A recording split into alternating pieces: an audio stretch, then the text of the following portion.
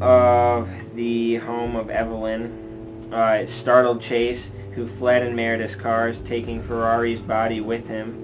The visitor alerted a neighbor. So he took the 22-month-old. Yes. He took the body. So he had already killed him. I thought he took the kid and the kid was still alive. No, that was my mistake. Yeah, he killed him on site and then took the body with him when he fled.